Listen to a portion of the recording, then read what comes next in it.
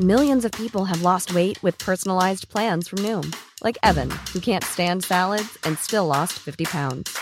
Salads generally for most people are the easy button, right? For me, that wasn't an option. I never really was a salad guy. That's just not who I am. But Noom worked for me. Get your personalized plan today at Noom.com. Real Noom user compensated to provide their story. In 4 weeks, the typical Noom user can expect to lose 1 to 2 pounds per week. Individual results may vary.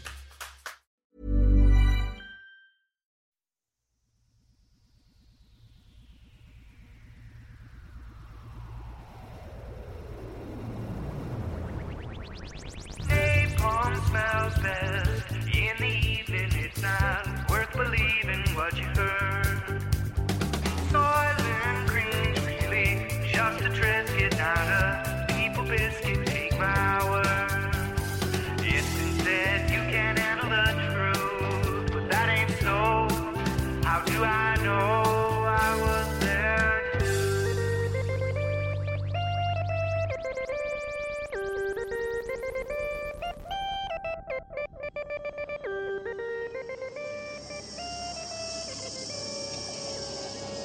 How long have you had these droids? About 3 or 4 seasons. They're up for sale if you want them. Let me see your identification. You don't need to see his identification. We don't need to see his identification. These aren't the droids you're looking for. These aren't the droids we're looking for. He can go about his business. You can go about your business. Move along. Move along. Move along. That's right. Today on I Was There Too, it's the These Aren't the Droids We're Looking For Stormtrooper. My name's Matt Gorley, and this is the show where I talk to people present in the great scenes of cinema history. And today's episode begins one of a trilogy that I've wanted to tackle since the beginning of this podcast, the original Star Wars trilogy. We're leading up to 50 episodes here of I Was There Too, and I thought, why not walk up those steps with 3 of my favorite films? Today, Star Wars. My guest, Anthony Forrest, who played the aforementioned Sand Trooper, I guess technically, that has the exchange with Ben Kenobi and Luke Skywalker about the droids that they are indeed looking for. After seeing the documentary Elstree 1976, I thought Anthony's story and how he ended up playing this role as well as the role of Luke's friend Fixer in the deleted scenes that you can see on YouTube or on the Blu-ray would be a fascinating story. And I was not wrong. This episode of I Was There Too is the classic style where I talk to someone who was indeed there too. The next episode, Empire Strikes Back, will be someone that was there as well, but not in the way you might think. And the role which they played might even have a little controversy surrounding it. What does that mean? You're going to have to tune in. And then in a month, I'll wrap up this trilogy with a Return of the Jedi episode. But let's get back to this episode, which is a real corker because, first of all, my guest wasn't only 2 characters in Star Wars. He was also in the James Bond film The Spy Who Loved Me, and was present at the John Lennon-Yoko Ono Peace and Love campaign Bed-In. This guy was everywhere for everything.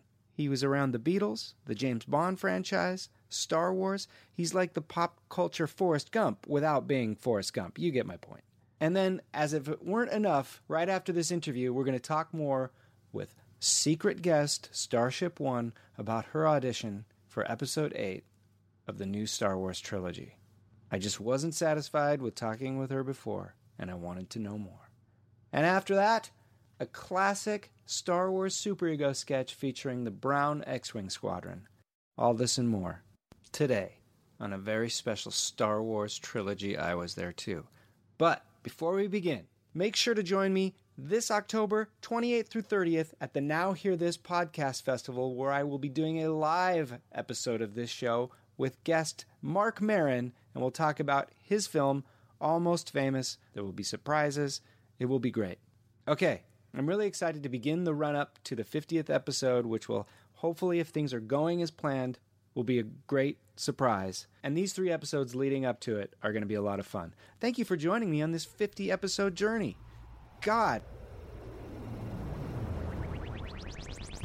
The film, Star Wars. The year, 1977. The role, the These Aren't the Droids You're Looking For Stormtrooper. The actor, Anthony Forrest. Well, Anthony Forrest, let me start with this because for reasons I will not go into, I own a stormtrooper suit. They're incredibly clumsy and unwieldy costumes. The first time I got in it, I thought to myself, never again. Was it tough getting around in that thing and actually having to act and hit a mark? I was one of the first things that occurred to me, and this is when they put the plates on me, which was the armor plates and things like that. Is I was getting pinched left, right, and center. My behind the kneecaps, in the elbow joints. So it was really uncomfortable. And I've mentioned this a couple of times before to people. I had a really bad sunburn at the time. Oh, wow. It was not something I was really looking forward to. I had no idea I was going to be doing it, but I hadn't anticipated. So I'd been out in the sun a day before that, and the sun in Tunisia, because there's a breeze that blows, it's very misleading. You can get burnt quite quickly. Yeah, so can you tell me the story about how you ended up as the Sand Trooper? Because as we'll discuss in a minute, you were cast as Luke's friend Fixer. Right. But how did it come to be that you ended up being this famous stormtrooper? It was perhaps it was just being at the right place at the right time, or I don't really understand the situation that arose out of it. Or why. I had a feeling perhaps it was Alec Guinness had requested that an actor come in and do the scene with him. Because the people who were on the set at that time were stuntmen and local Tunisians who were working as extras. And so just perhaps it was he'd asked or maybe George thought it was a good idea to have somebody actually come in and play this scene, because it's a crucial scene. I mean, in the sense that it's the first time people experience the power of the Force through the Jedi mind trick. It really is. It's not only crucial to the story, but it's also an iconic scene in terms of it's kind of one of the first comedic scenes as well. And so what was your experience like with Alec Guinness, this master thespian, and how much did you guys discuss the rhythm and the pace, or was it just pretty quick? It was, I mean, in general terms, it was pretty quick, but then again, you're always waiting around simply for setups and different camera angles and things like that. But we did have I had a chance to briefly talk with him, and he was a very generous, kind man. I mean, he was very graceful in understanding that I was just stepping into this situation out of nowhere. And so he, as you can see from the scene, he pretty much leads it. Yeah. What I was trying to do is I was trying to take my Fixer hat off, because I'd only been thinking about Fixer ever since I got the role. So I was working on, creating, as actors do, you create all these backstories and things like that. So I was trying to understand how Fixer fitted into all of this scenario. And so all of a sudden I had to put that aside and kind of get my head around what was a stormtrooper or a sand trooper and what was going on in this scene. So I think he appreciated the fact that I was just diving into this and kind of be pitch hitting at this stage. What was the mood like with him? You said he was very generous, but he was also just this veteran Shakespearean actor. Was there ever a sense that he was above the production or unhappy that he was doing what at the time was just a kind of an unknown sci-fi film? No, I never got that feeling from him at all. No. As a master craftsman, he's a total you're a total professional, and he was, he steps into the role and he makes it his own. Yeah. And I still think today we see that. I think he had a really good understanding of what, the role that Obi-Wan was playing in this story. And, he was really as a master as a master performer and an actor, I think he was bringing to it that part of the power of the Jedi, completely in control. How long did it take to shoot this scene? My recollection seems that it didn't really feel like it took that long. It was basically, I'm thinking it was possibly the latter part of a morning into the afternoon. When I arrived, everything was pretty well set up in terms of they'd already been doing a lot of coverage and things like that. And so I was really pretty much hustled into the situation. Robert Watts had come to get me at the hotel. Said George wanted to see me. When we arrived, George was actually walking towards a car with a script in his hand, and said, he looked at me and he was looking a little bit anxious, as most directors are. In terms, you've got a schedule to keep, and you've got a timeline, and you're trying to get all this coverage, and you're fighting the elements. Especially when you're on location like that, and so you're trying to get your day's work done. And so he was looking a little bit anxious, and he said, "Can you do me a favor? Nobody's going to know. You'll be in this costume. Can you play this scene?" And so, me being the gung ho type, I said, "Sure, let's do it." When you talk about Lucas that way, I watch behind the scenes footage of him on Star Wars and reading about how the crew sometimes maybe didn't respect him as much as they should. I feel for the guy so much. It's his first huge film. I mean, he had done American Graffiti, but I believe you once said that you asked him how he likes directing, and he said, "I don't. I like to write." So what was your take on him on the whole when he was directing? George is quite quiet. He's not, there's some directors who are out there and, throwing commands around and managing it like a general. George comes, I think, from a much more cerebral perspective. As a writer, I think that's what he's trying to tell his story. And I think one of the things that you have to really respect about George, he had a vision, and he was continually trying to, and sticking to that vision. Wanting, it's not stubbornness. It's just having the clarity of wanting to fulfill what you see and what your vision is as both a writer and a storyteller. That's one of my favorite things about this film, as opposed to the two that follow, is I swear you can almost feel the drive in Lucas and what he was struggling against, even down to, now this is going to get into the real minutia, but I noticed on your costume, there's one shot where you've got a big piece of black duct tape on the shoulder that then just disappears. And I don't know do you remember why that was there? Was the suit falling apart, or how? Yeah, it was falling apart. This is what I noticed, because I have to watch these scenes over and over, and suddenly you see things pop out that you never would have before. Right. It's these costumes were not made for running around. These are camera ready, and so you're not necessarily going to go walking through the shopping mall in them or anything like that. It's really down to the fact that they were props, and the work that was being done in Tunisia was really the first line of props that were made, and so they hadn't really been battle tested. Right.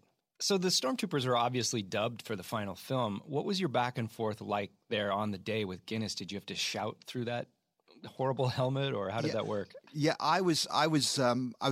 As you probably are aware, you're going to do reverse camera angles and things like that. So yeah, I was shouting through the helmet, and then when you do the reverses, you can actually take the helmet off, because it's like over the shoulder or it's another angle, right? And so you can actually have a proper vocal at that time, so you can actually hear each other. And one of the things, when I first, going back to the costume, when I first put the bucket, as a lot of sand troopers fans like to call it. When I put it on, I couldn't see a thing.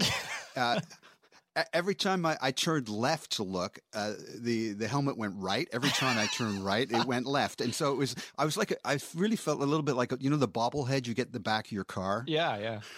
Yeah. I felt like one of those like bobblehead dogs in the back of a car. And so I was a little bit, I was really just I was doing a couple of different things. Also, when they put the backpack on, I felt almost maybe they'd filled it with sand, because I almost fell over backwards, because I hadn't gauged what it was like moving around in the costume.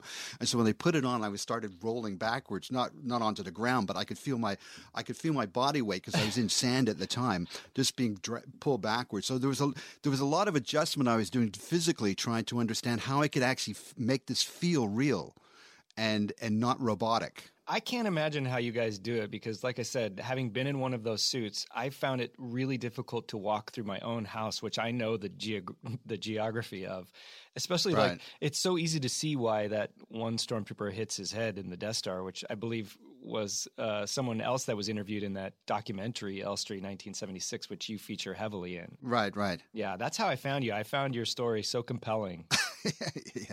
Yeah. It's John Spira, who the director, wonderful, good interviewer, great interviewer, and a good documentary filmmaker. And John was very sweet and kind, and giving us all, I think, a chance to just explain some of our experiences.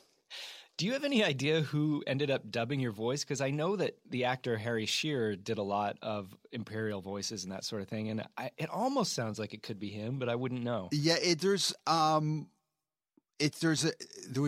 somebody that was hired in who was working in San Francisco, right? And I'm sure because that's where Lucasfilm was based. They were obviously working with various people who were there. That escapes me. I'm trying to think now who that is, or because I know there's a couple of people who are brought in to do a lot of coverage on a lot of different lines and things like that. Interesting. All right, let's talk about your role as Fixer. You famously played Fixer, the guy who runs Tashi Station, a place we've very memorably heard about from Luke. You also refer to him as the Fixer. Is there a story behind that character's name or origin? You said that you had come up with a backstory for him. Tell us what you remember. I hadn't really seen that the Fixer. I hadn't read the comic or the other background material. I didn't have any access to that. So in the script, I was just looking at it as Fixer, and the Lay's Lozoner was kind of another handle, or that's the full name and description. Right, that's your full name, right? Lay's Fixer Lozoner, right? Yeah. So Fixer was really, I guess, it's a nickname. It's the same as, a lot of people have nicknames. And so Fixer was really a nickname, mainly because Fixer was responsible for repairing things. He's somebody who you would repair, droids or repair. In the film, there's a moment where Lucas tells Uncle Owen that he's going to collect the power converters. Right. And then it cuts from there. Well, that's basically, I'm pretty sure that's, if I remember from the script, that's where that cutaway would actually go to meeting up with Fixer. Okay, that makes sense, yeah. And all of this is available on YouTube. You should check it out. Yeah, and going to Tashi Station. So that led me, when I was reading the script, that led me to believe that Fixer was this guy who was this kind of mechanic, just kind of repair guy who would repair something like, that was broken, like a land speeder, and he was running Tashi Station like a clubhouse, but it was also his repair center. Yeah, now that's Fixer's occupation, but I want to let's get into the man, because I'm so fascinated by this. In the scene, when your girl Cammy takes Luke's binoculars and he goes to get them back, your character, right? You walk past him and you just give him the look like, step off, man. And then you go and just hover over Cammy like a real hound dog. Was this a choice in the script, or was it something that you brought to it? No, that's something one of the things that occurred to me is this is a fairly isolated area. Uh-huh. There's not, this is like talking about, you could be anywhere in, somewhere in the outback or something like that. And this is an isolated area. And here's this beautiful Cammy, and she's probably the only girl around for maybe a couple of 100 miles. And so I figure he's, amongst all the group, he's fairly protective of her and their relationship. And I also thought that was perhaps one of the reasons he wasn't interested in going to fight the big battles and get involved in all of that stuff. He already had a setup. He had a girlfriend. He had a location, which was the clubhouse. He had friends coming around, and so he was fairly stable in that situation. So I always felt he would be quite protective of anybody kind of leaning on his girlfriend. That is really fascinating. I wonder sometimes if this scene really could be used in the film, because there's a moment where Cammy calls Luke wormy and you seem very dismissive of him.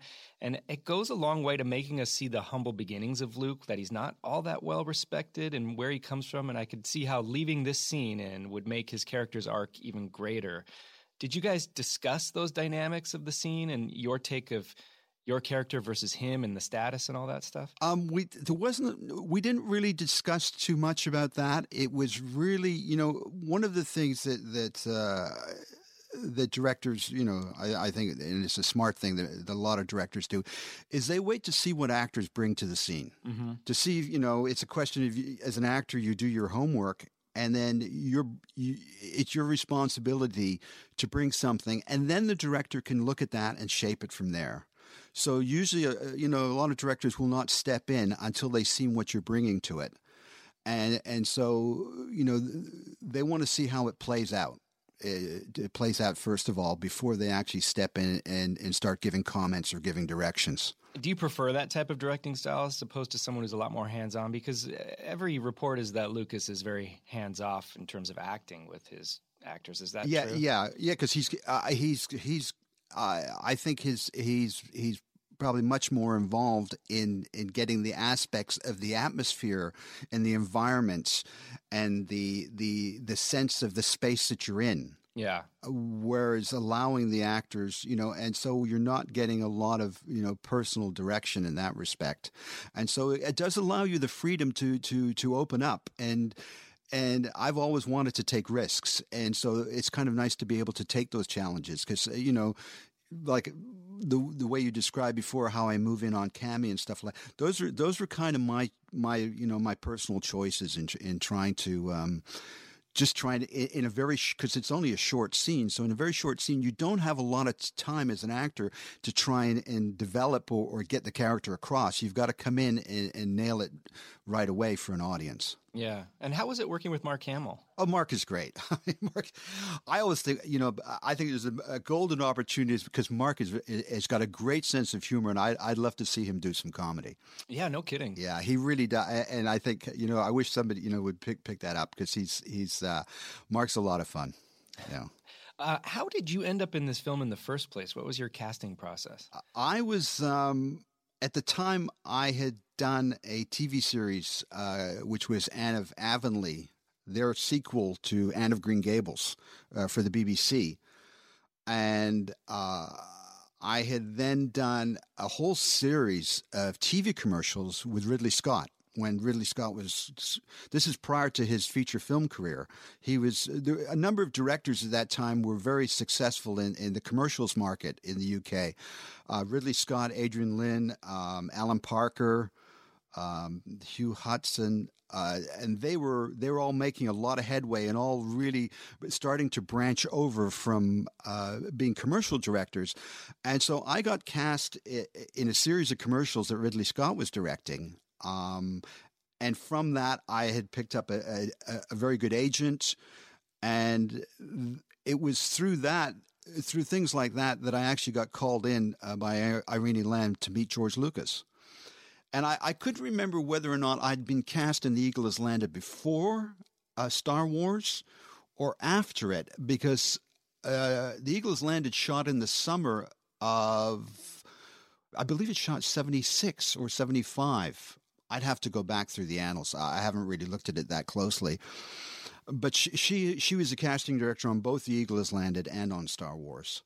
And so I got called in to have this meeting with in Soho Square, and that was the first time I met George Lucas. So within the space of a year, you're working with Ridley Scott, George Lucas, John Sturges. I mean, that must have been a hell of a time for you. Oh, it was, I've always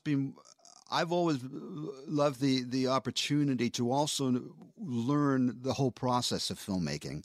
So I've always been interested in what goes on behind the camera as much as I am on what's in front of the camera. And it was a great, the opportunity with John Sturges. Wow, this is one of the great directors of all time.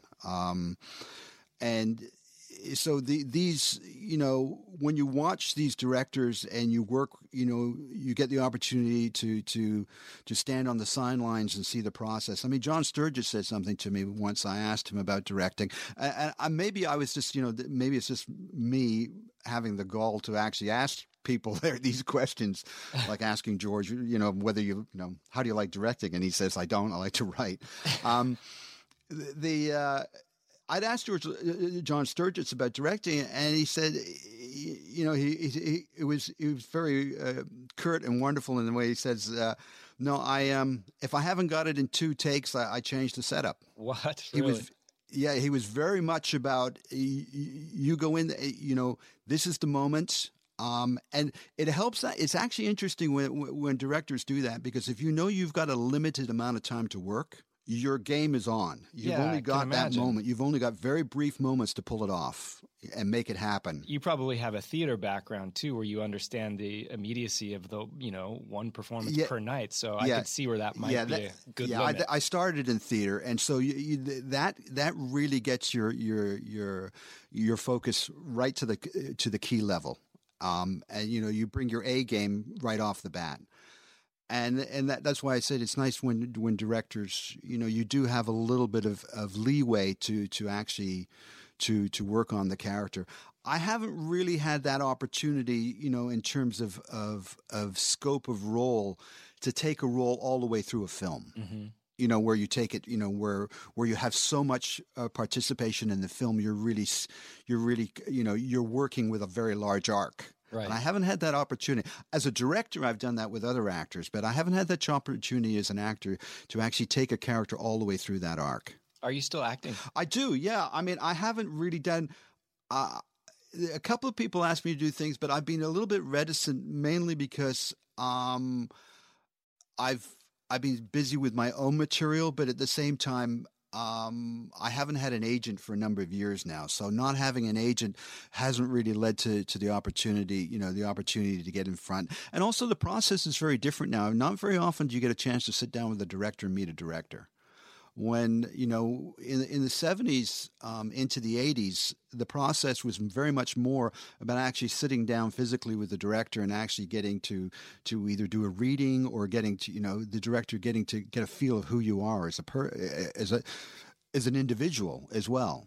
Now very much a lot of stuff is done on tape, and everything wants to be submitted on tape. So it's a lot more like casting commercials than it is casting features. Obviously, the larger main roles, then the directors come in and they will sit down with the actors and talk it through and see how everybody's feeling and see if everybody's on the same page as well.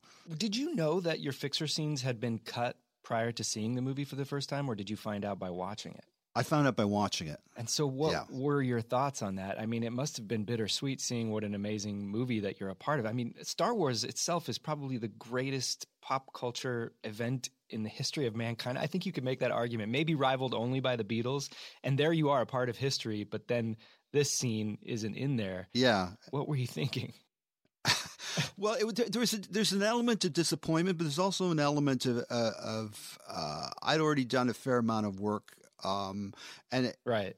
And again, understanding the being interested in the process of filmmaking and understanding what goes through. I always look at it from the point of view of film is often made 3 times. Once in the writing stage, second when you're shooting it. You can make from script to actually production, it can become a very different film when you're actually filming. And then the final stage, which is in the editing, and you can retell the whole story in a completely different way in the editing process. and that's the interesting thing about film. You can actually take what is the basis of a story and retell it 3 different times. Right. In different ways. And so I've always tried to be very realistic about knowing about these things happen, and you don't always end up in films, even though, there's a lot of very well-known actors who have had scenes cut out of films, and just simply because of the process that they're involved in. Length of film, various reasons, the scene doesn't work, it's slowing the film down. There's all sorts of reasons. Yeah, and I've heard you say, too, that it's almost, in some ways, better that Fixer was cut because you have this story to tell, and there's kind of a real footnote next to this character that is very interesting that you had said that maybe wouldn't necessarily be there if he was left in the film. Yeah, it's well, I'm sure people would have paid attention to it because it is part of Star Wars, but it's interesting how it's become its own little story in itself, right? And it's become like it's in its own little time capsule because it's not everyone sees it. So people keep discovering it. And the more they just, especially with the internet, had the internet not evolved and we not have the internet and that, a lot of people probably would have never known about it. Right. And also, now you have the Blu-ray and the DVDs. So a lot of the behind the scenes, and that's one of the things that I've learned over the process in being involved in Star Wars is I try to tell a lot of filmmakers is make sure that you cover all your backstory in terms of behind the scenes footage, behind the scenes story, notes and things like that. All of these little things people are interested in, and if your film gets out there and it has any kind of garners any kind of success, then you have that advantage because people want to know about these stories. How is it made? How what was it like? These are all part and parcel of the process. So while you're making your production or doing your production, even the same with making an album, people love the stories of how an album was made. Yeah, that's why we're here today. I'm so glad you're talking to me about it. Yeah. I'm a huge James Bond fan, and you were in The Spy Who Loved Me. I'm assuming because you were a naval crewman, you were in that big submarine hangar shootout scene. Is that right? That's right. Yeah. What was that process like? Did you rub elbows with Roger Moore? Yeah, I play this one scene where it's I'm with Roger Moore, and we're basically supposed to be bomb disposal experts, but James Bond knows better. So we're relying on him to save our lives. Of course. In terms. So there's a few close-ups and there's moments there, and I know Lewis Gilbert had me come in and do some reactions at shots and things like that to what was going on.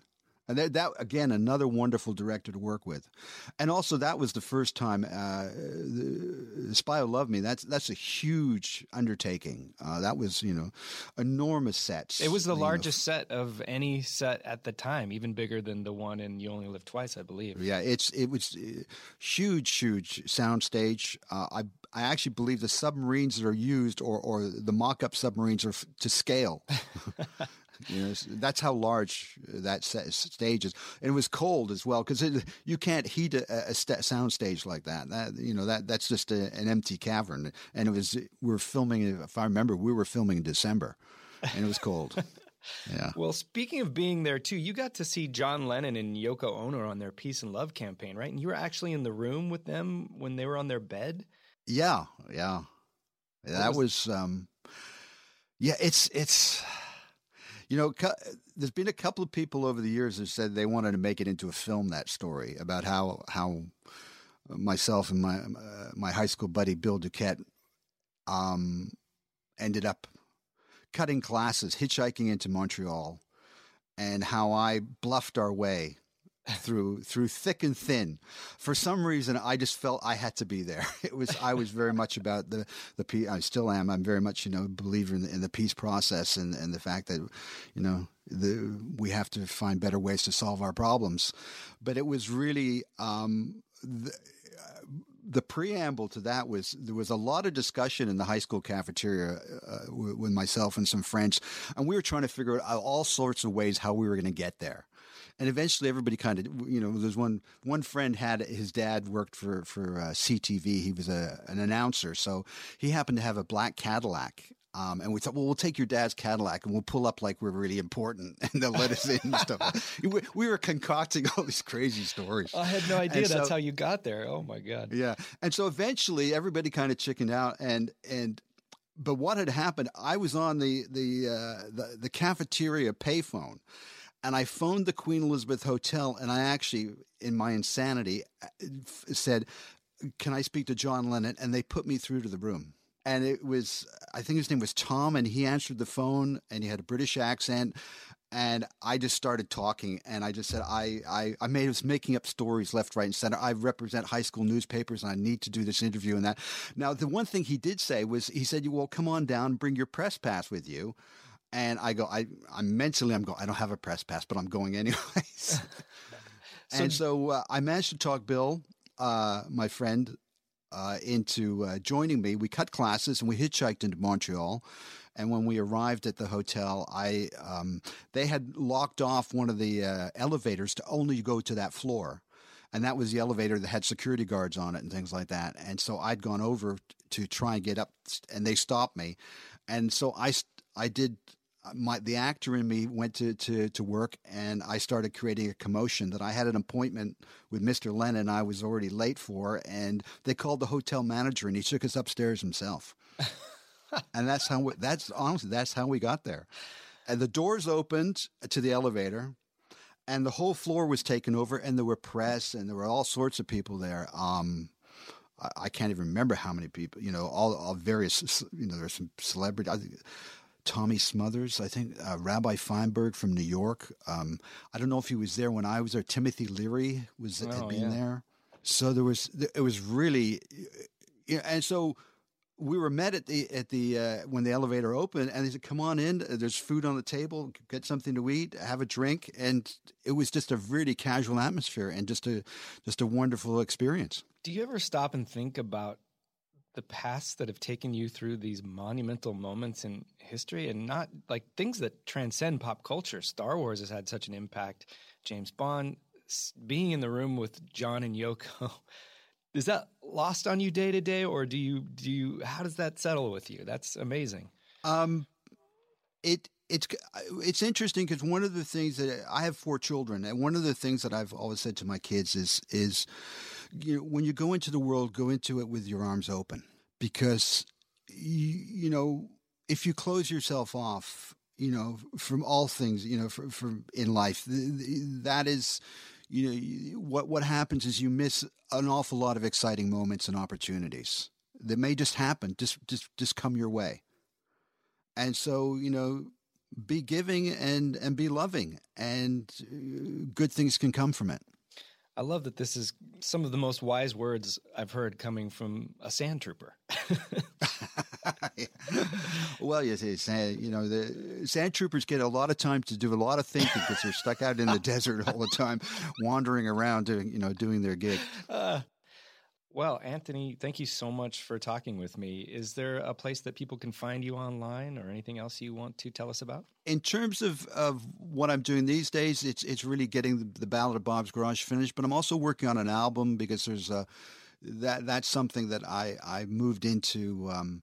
I have for years I never knew that I actually there was. See, I go busking as well, which is an unusual. I write a lot of songs, and so I've finally found a way through busking to actually find a voice for those songs and be able to perform them. And so now it's come to the point where I've decided to actually put an album together of some of the songs that I've been working on, because I was originally writing the songs for other people to sing. Then it became a realization that unless I actually started performing them, nobody was going to hear them. And you have a Bandcamp page, right? This information is also available on your website, which is AnthonyForrest.com. That's Forrest with 2 R's. I've got a Bandcamp, like you said, Bandcamp. I think I've got now there's so many options. There's so much you can do with social media these days. I can't keep up with it, to be honest. Well, thank you for talking to me. It's been a great conversation. I appreciate it. Okay, my pleasure, Matt. Thank you for having me. Thank you once again, Anthony. And the film that Anthony mentioned, The Ballad of Bob's Garage, will be out sometime next year, and you can indeed find his music on Bandcamp at Anthony Forrest, Forrest with 2 R's, .bandcamp.com. So thanks again, Anthony. I was looking for just the right guest to finally tackle Star Wars, and you were an excellent choice. Now, speaking of Star Wars, a couple episodes ago, I had Lauren Lapkus on this program, and she revealed that she had auditioned for Star Wars Episode 8, but couldn't remember many of the details.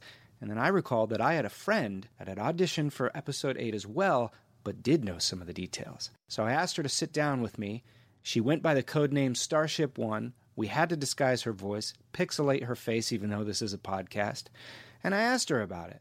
But in the interview, no real details came out. Certainly nothing that would really necessitate the secrecy and precautions that we undertook. So I had her back on the show to see if I can get more information.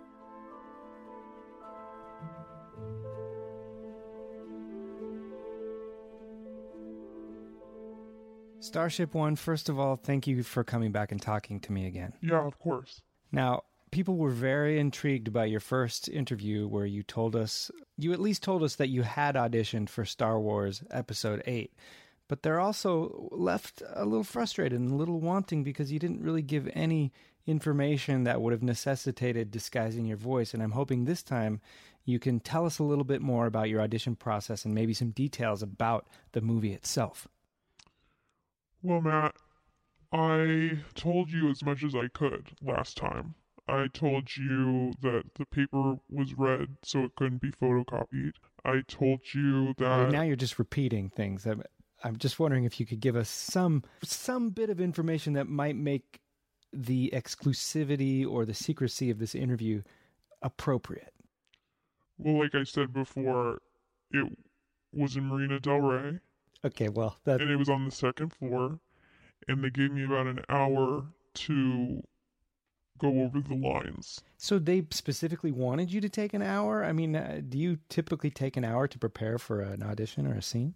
No, but like I said before, there were a lot of lines. There was like 2 scenes. Well, now we're getting somewhere. So can you tell us anything about any of those lines and the information therein? Well, like I said, we were walking in a planet. In a planet? Through a planet. You're walking through it, like through the core? No, on the planet. Oh, on the planet. Okay, we covered that last time as well. Okay, we were walking on the planet, on the planet, and what I can say maybe is that I'm talking to a friend, a male friend, who we're helping each other out, and that the guy's real excited because the place looks cool. Why does it look cool? I think, without giving too much away, people are dressed pretty nice. Upscale nice or just fascinatingly nice? I think they're just dressed like not like in robes. All you're willing to say is they're not in robes. They're not. They look like they look like maybe they lit. I mean, I don't want to give too much away, but they're just not in robes. What else can you tell us? Well, there was a girl with short hair in the waiting room.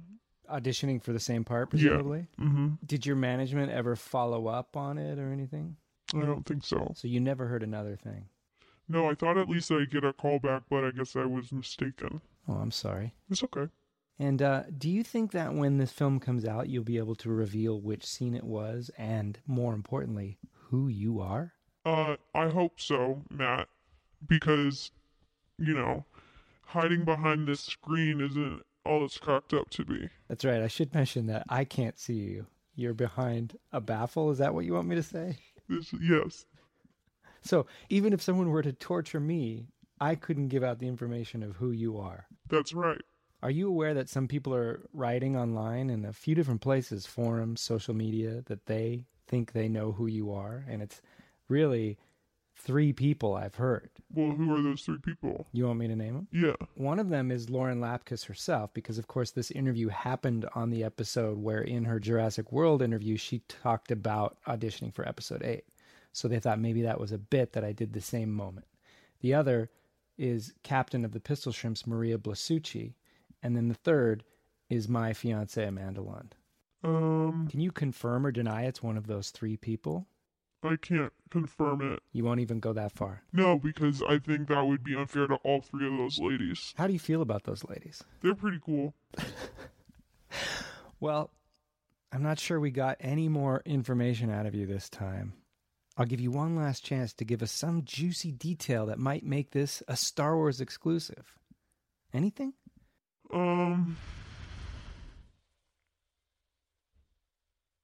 No. Well, then I'm going to let you go. I'm going to let the influx of comments come in. A, theories about who you are, and B, wanting more information. And I have a suspicion that we'll speak to you again at some point. Okay, thanks so much, Matt. Thank you, Barbara. No!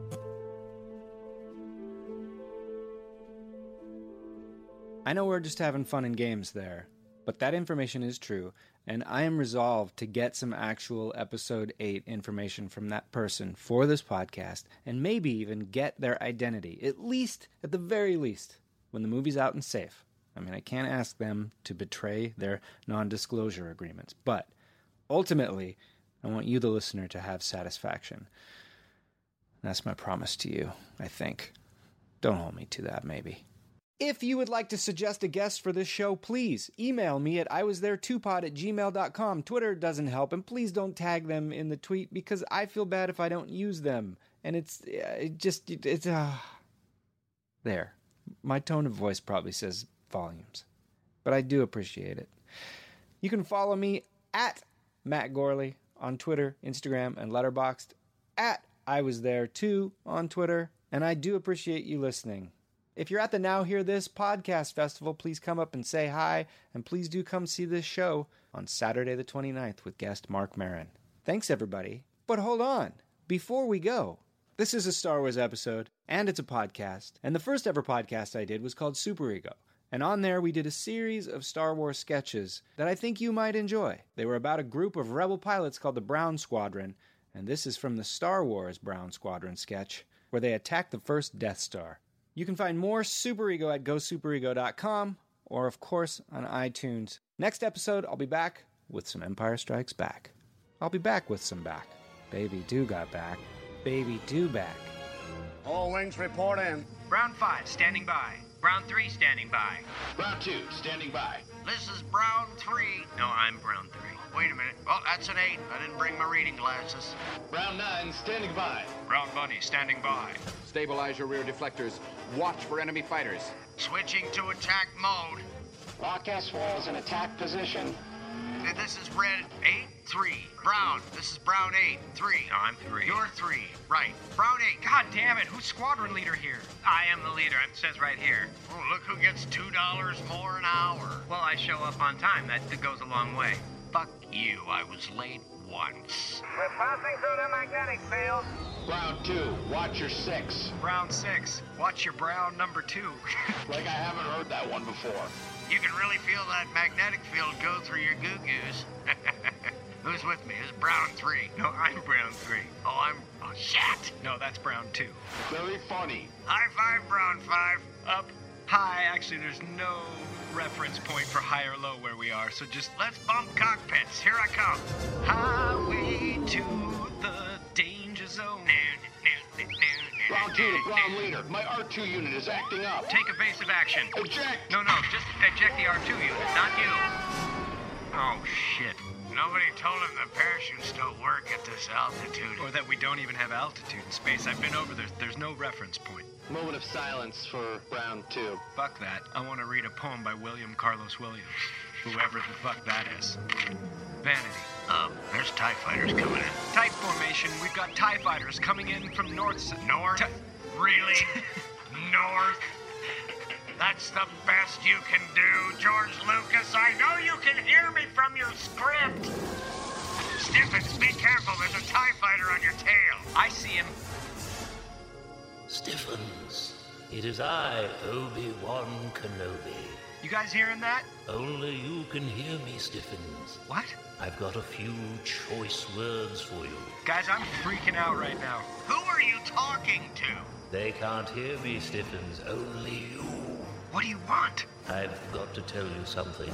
This is very important. Brown 4, I'm hit! Not yet. I've got to help him. Please, just let me get this out. If I don't, I'm a total wreck. What? Stiffens, it is I. Wait, what? Yes. Are you the same guy that I was just talking to? No, I'm Obi-2 Kenobi. What the fuck? Let go. That's what I was telling you. But with my targeting computer off, I can't target... Just remember, with the panty shield down, you won't be able to see what you're doing. Shut up. Don't touch me, though. Yes. No. Go ahead. More. Look, I've got a Darth Vader TIE fighter on my back. How do you know it's him? He's got the bent ion engines. You mean the wing thingies? Those are ion engines. Oh, I thought they were just like solar panels. I thought the engines... Really? Yes. Nice, George. Real brilliant. We can worry about that later. I've got 3 of them on my tail. Yeah, the flat plate thingies are engines. Suck a cock. I'm going for my attack run. Who the fuck was that? I'm sorry, I should have told you.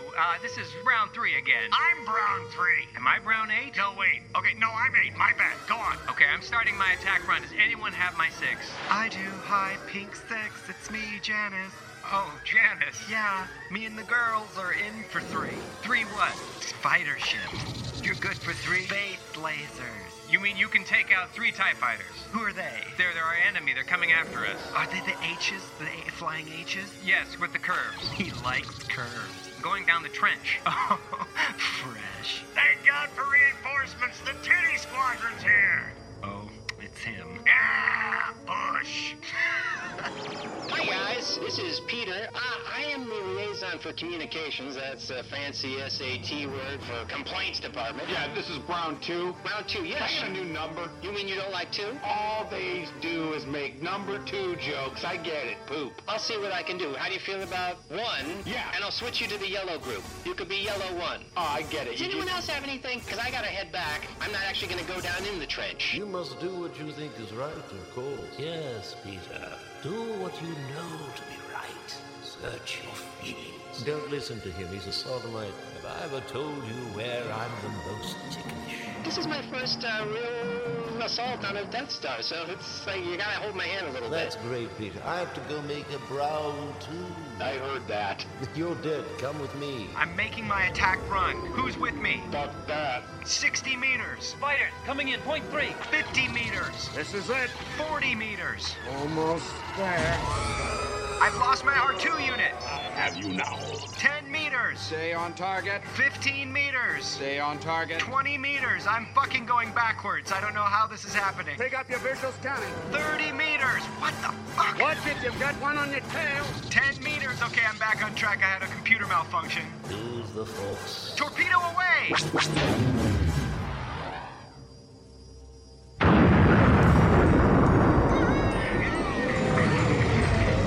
Good answer. Great shot, kid. That was 1 in a million. Oh, I fucking hate this station.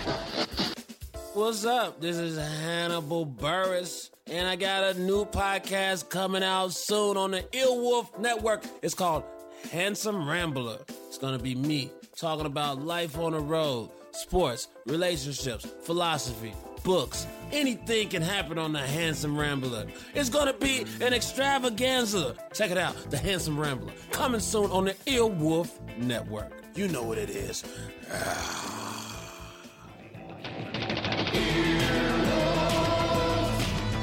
This has been an Earwolf production, executive produced by Scott Ackerman, Adam Sachs, and Chris Bannon. For more information and content, visit earwolf.com.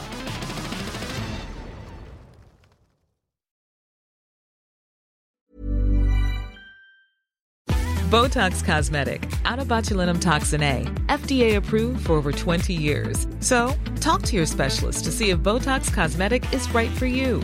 For full prescribing information, including boxed warning, visit BotoxCosmetic.com or call 877-351-0300. Remember to ask for Botox Cosmetic by name. To see for yourself and learn more, visit BotoxCosmetic.com. That's BotoxCosmetic.com.